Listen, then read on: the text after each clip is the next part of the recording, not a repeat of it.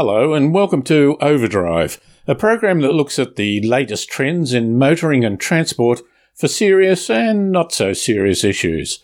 I'm David Brown, and in this program we have news stories including a couple of concepts and a practical car from the Chicago Motor Show. In our feature item, we talk to an Australian company that has done research that shows a shift in attitudes to finance and funding cars in the younger generations that could favour car subscriptions rather than outright ownership. We continue our look at pedestrian controls at traffic lights and hear some of the history of the many things that have been tried to get a better solution. And Brian Smith again talks about what Elon Musk is saying versus the need to understand all the nuances of autonomous motoring. You can find previous programs at drivenmedia.com.au or as podcasts on iTunes or Spotify. Or there's our Facebook page, Overdrive City Driven Media. So let's get the program on the way. First, the news.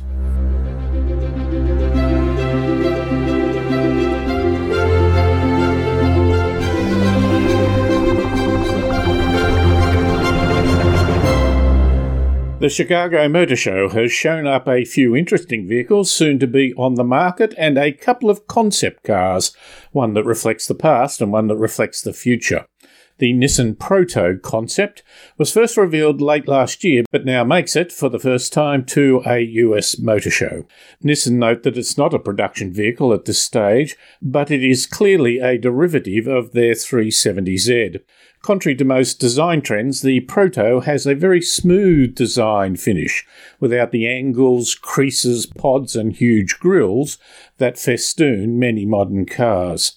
It has a twin-turbo V6 engine and a manual gearbox, so it carries on the Z tradition rather than the quest for electrification. Unlike the Nissan Proto, the Toyota Rhombus concept is squarely aimed at a changing world and is not in the style of current vehicles. The exterior looks like something from the Wacky races. There are huge pods at the front and back that protrude out like the cheeks of trumpet player Dizzy Gillespie. The windscreen starts nearly at the front of the vehicle and bulges back to an A-pillar, which is in line with the steering wheel, which in itself is in the centre of the car, making only one front seat, obviously for the driver. The main body has an elongated oval shape, so there is only one seat at the very back, but two small seats in the middle, facing inward, creating a lounge room pit-style area. Toyota said it plans to roll out more than 10 battery electric vehicle models globally in the next 5 or 6 years, with a sales target of more than 5.5 million electrified vehicles worldwide by 2030. But Toyota has shown a practical car as well that will soon be on the market. It's the Corolla Cross, a blend of the styling of a RAV4 with the utility of a crossover and the size of a compact car. The new Corolla Cross is based on the current Corolla, but adds a higher riding suspension, optional all-wheel drive and a four-wheel wagon body style. The second edition of Your Melbourne, a competition that challenges students to conceptualise their vision for the city of Melbourne in the year 2030, has been launched by BMW Group Australia and RMIT University. It has expanded its scope. Previously, Your Melbourne was opened exclusively to high school students, but for 2021, the competition will be open to pre- and postgraduate students from the initiative's partner university, RMIT. Further details will be announced on the competition micro site, which can be accessed via bmw.com.au/yourmelbourne, one word. And finally, the Grattan Institute has released the first of a series of reports recommending policies for the transport sector to reach net zero emissions. Despite specific goals set by the states and a general preference expressed by the federal government, Australia is not on track to hit a net zero result by 2050. Transport was responsible for 18% of Australia's emissions in 2020. We hit 101 million tonnes of emissions in 2019, but dropped back to 94 million tonnes in 2020 due to reduced travel as a result of COVID. Grattan says that the best way to reduce emissions in every sector in an economically efficient way would be to introduce a single economic-wide emissions price coupled with support for technology development and removing non-price barriers. However, as this is not politically acceptable, the next best way to cut transport emissions is to switch to zero-emission vehicles, mainly battery electric vehicles, for the light vehicle fleet. Recommendations from this first report include mandatory fleet standards, scrap import and stamp duty on electric vehicles, and also scrap the luxury vehicle tax on EVs for the next 10 years. Set standards for requiring charging in new off-street parking facilities, and more surprisingly, increase the truck width limit in Australia from 2.5 to 2.6 metres to ensure any zero-emission heavy vehicles made for the EU or US markets can be used in Australia without expensive modifications. And that has been the news.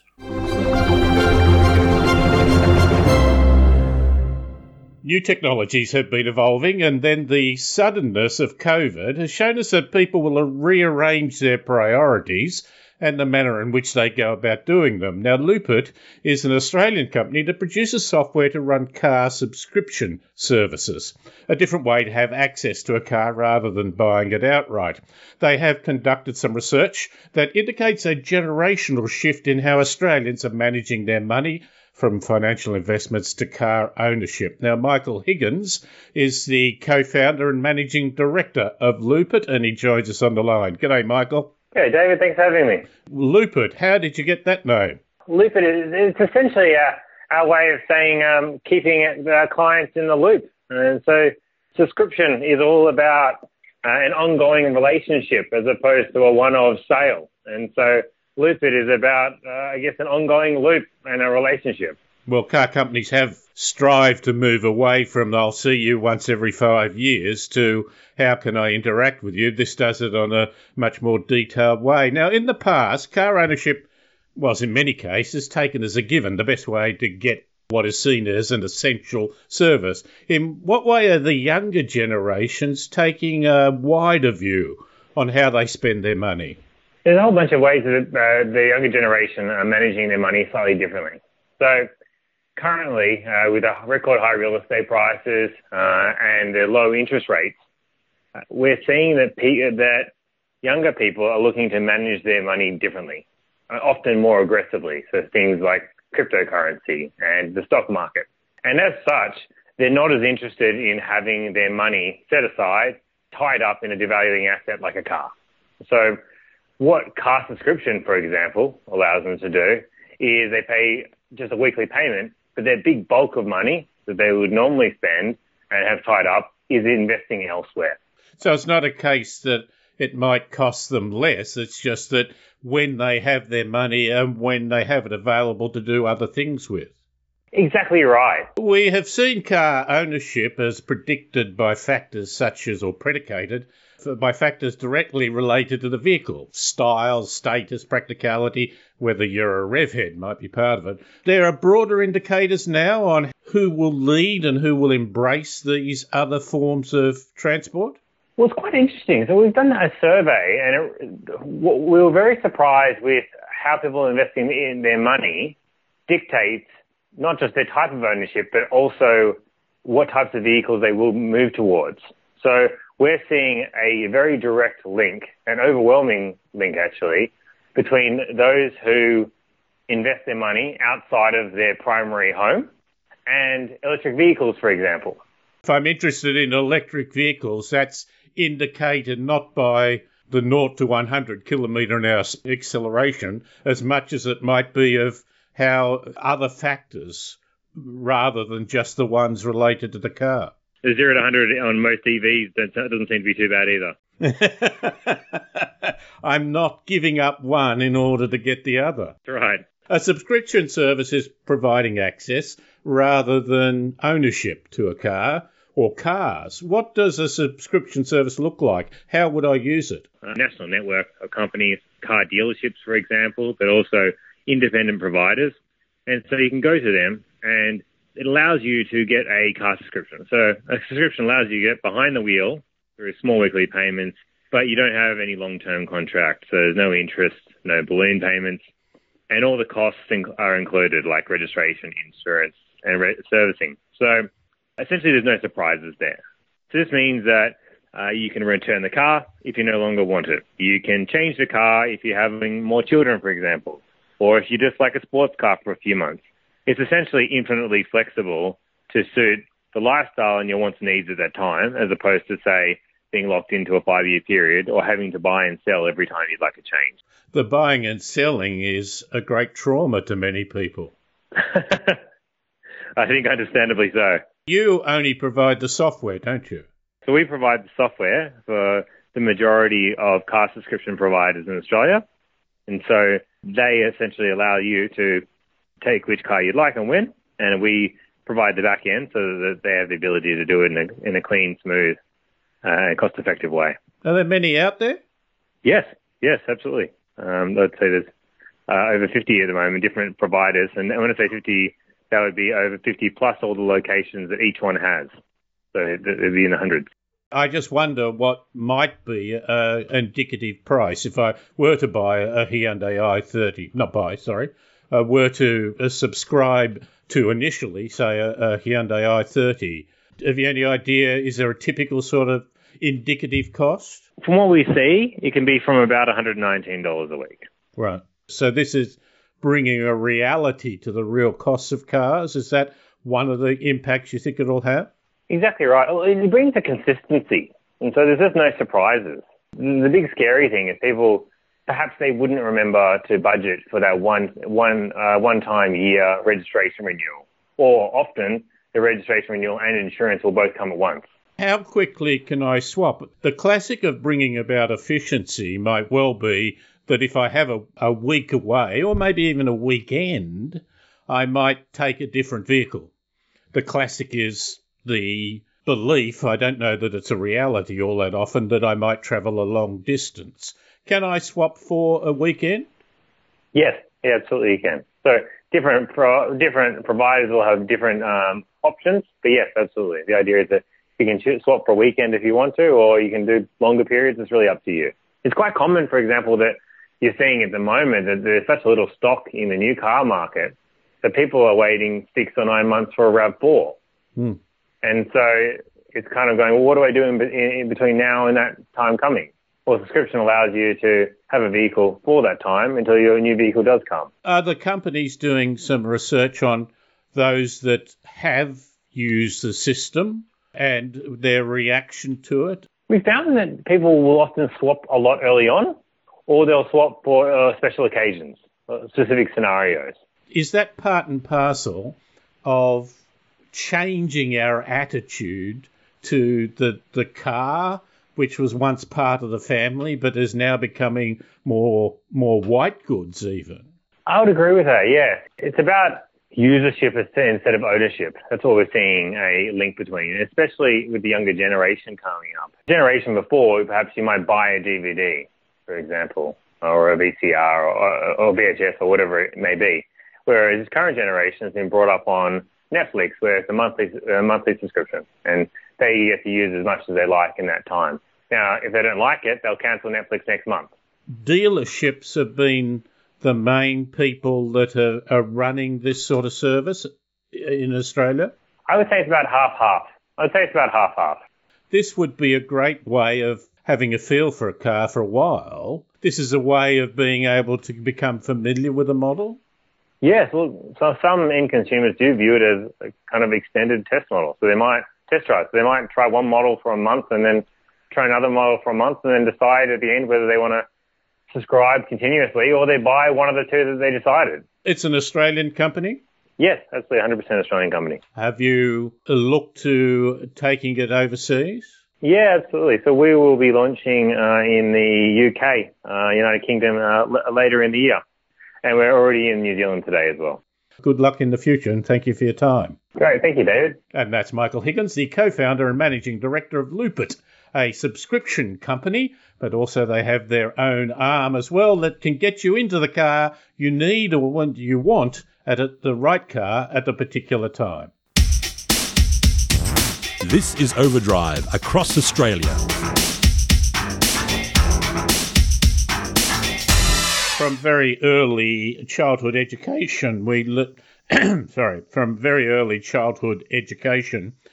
learn the reality of the green, amber, red traffic signals, but it's also, of course, symbolic of the three stages you might consider in approaching any situation, and it has been applied in advertising and indeed even in psychology of helping people cope with moods. But what does it mean in terms of traffic lights and indeed in terms of pedestrian lights? On the line is Graham, who has a background in understanding these issues and the development of them over many, many years. G'day, Graham. Good day, David. The traffic lights for pedestrians, we don't give them green, amber, red, should we? Well, it could be an improvement on the red and green that we use, because it does cause a lot of confusion to many pedestrians out there in the wider world. It's a flashing red, and red is a colour of caution, isn't it? Yeah, the red is a warning in our culture. When Western-style traffic lights were introduced to China some decades ago, there was a cultural problem that red in China celebrates many things, and it generically stands for Great Leap Forward, is one of its meanings. So a red light in China initially didn't go down too well. That's an importance of consistency, isn't it? I hop in and out of a different car every week and find that getting used to the different way they do things can be cumbersome, distracting, and perhaps even dangerous. Yes, even on computers and car dashboards, a red light is a warning of something. A green light it's pretty good. You're right to go. Why did we only then have two options, a red or a green, and we might vary that by flashing them? Why did we not just go to the standard three? Were we saving money? No, the answer is back in history. I'll give you a little rundown on traffic lights in New South Wales. The first set was switched on the 13th of October 1933, and it was built just for traffic on the road. They didn't consider pedestrians at all. Then on the 13th of February 1939, the first push button was added to traffic lights in New South Wales, and it was actually two sites at once, both on Parramatta Road at Flood Street, Pedestrian area, and at Sloane Street, Summer Hill. Now, that was a great invention, and it was covered by the newspapers of the day as quite a feat. So 41, we actually get something that says in white, you can cross now. That's right. Okay, then the next development is 1959. Lights were introduced with the walk and don't walk wording on them.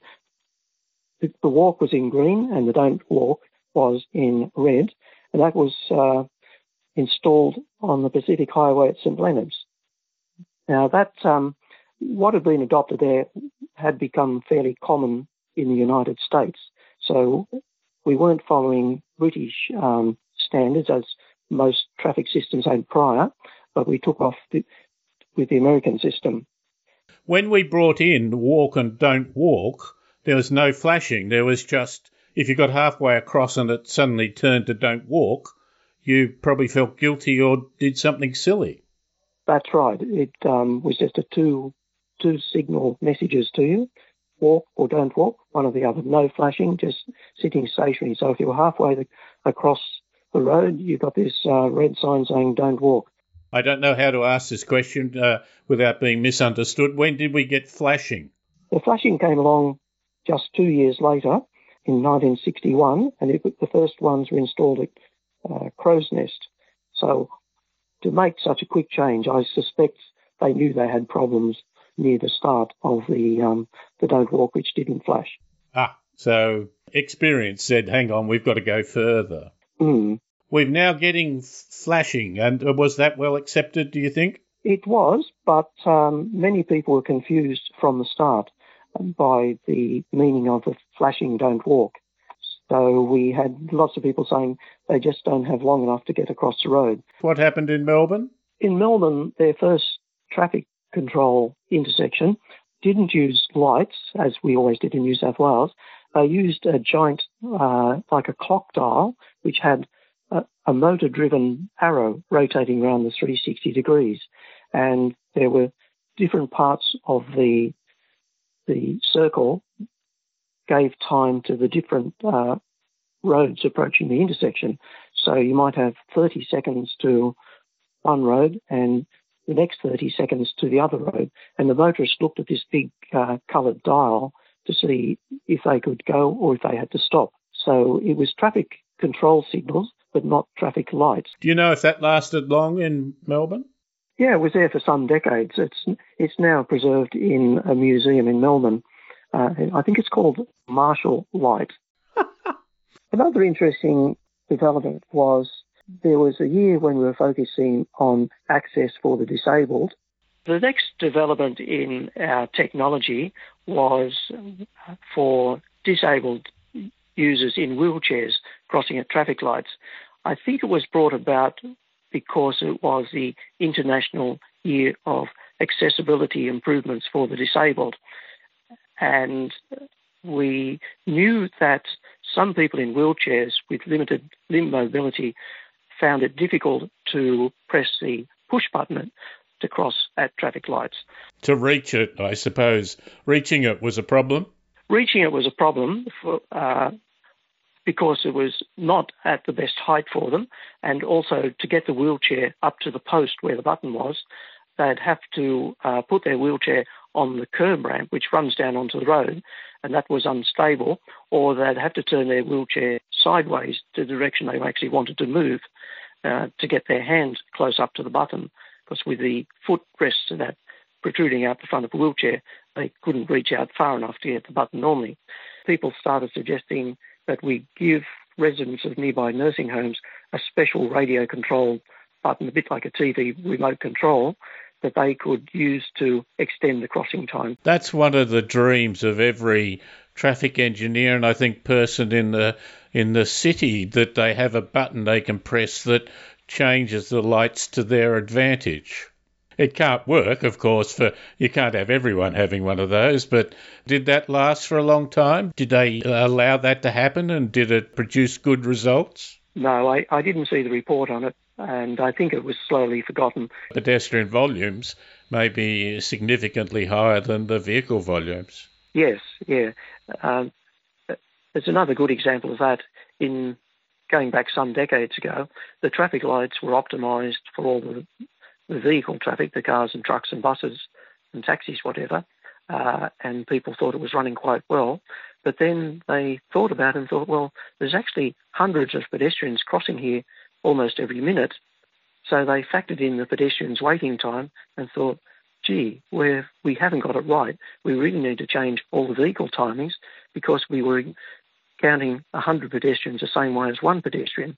So one pedestrian waiting 30 seconds is not much, but 100 pedestrians waiting 30 seconds is, 50 lost minutes. Yep. Indeed, that gives us a focus not on what our historical perspective is, but what the reality is at the moment. That's right. So it made a lot of difference to the efficiency of the intersection by not just basing it on vehicles. Graham, thank you very much for your time. I appreciate that greatly. This is Overdrive across Australia.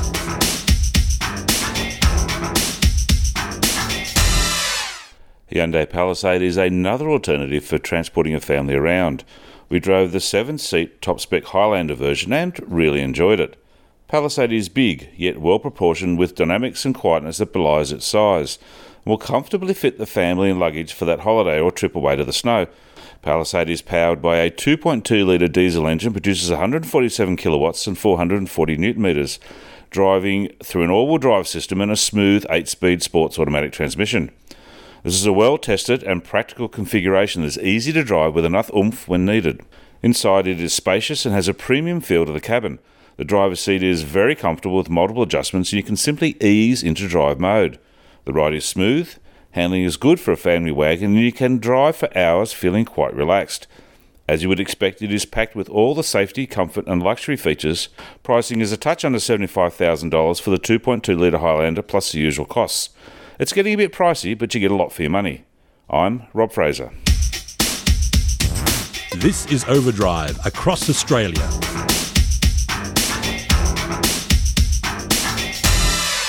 And we're at the end of the program. And finally, to talk about some quirky news, we have on the line Brian Smith. G'day, Brian. What's Elon up to?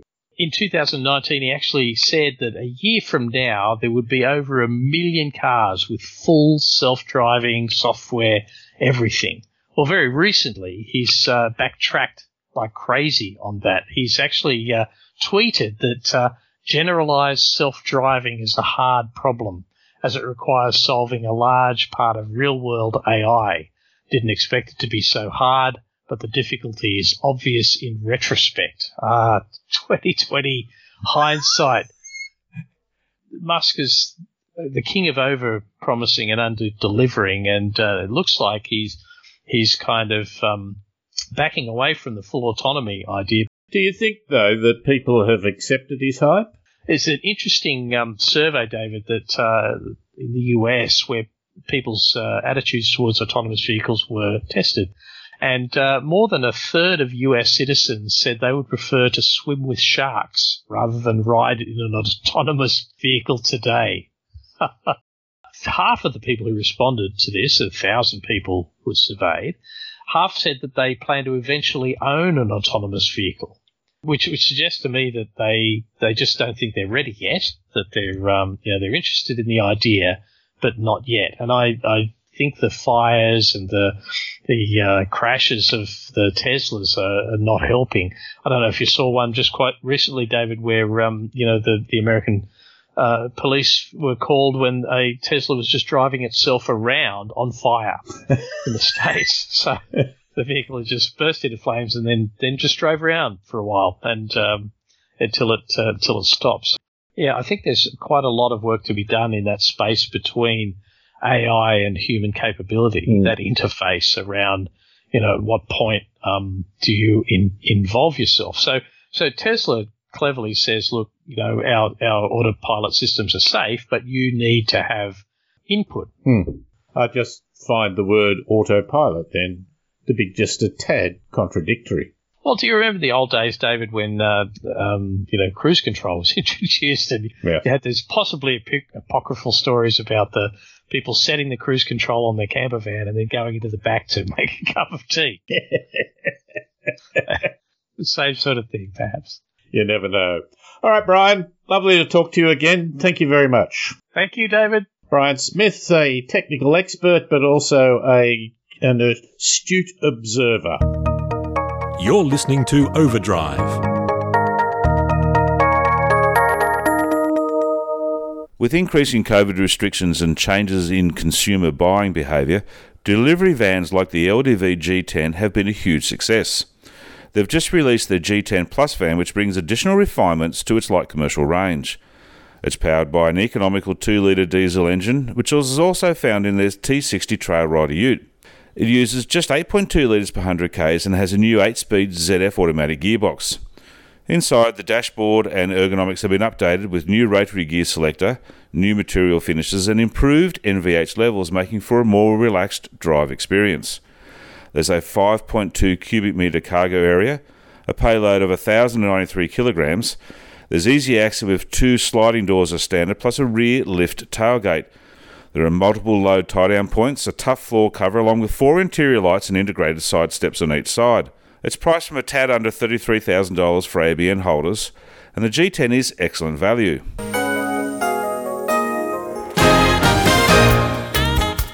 And this has been Overdrive. My thanks to Michael Higgins, Graham Patterson, Brian Smith, Rob Fraser and Paul Just for their great help with this program. Overdrive is syndicated across Australia on the Community Radio Network. Past programs are available at drivenmedia.com.au or as podcasts on iTunes or Spotify. Or there's always our Facebook site, Overdrive City, on which we have some of the pictures from the Chicago Motor Show, including those mentioned in the news, and a BMW that has a front grille that best resembles a smiling Bugs Bunny. I'm David Brown. Thanks for listening.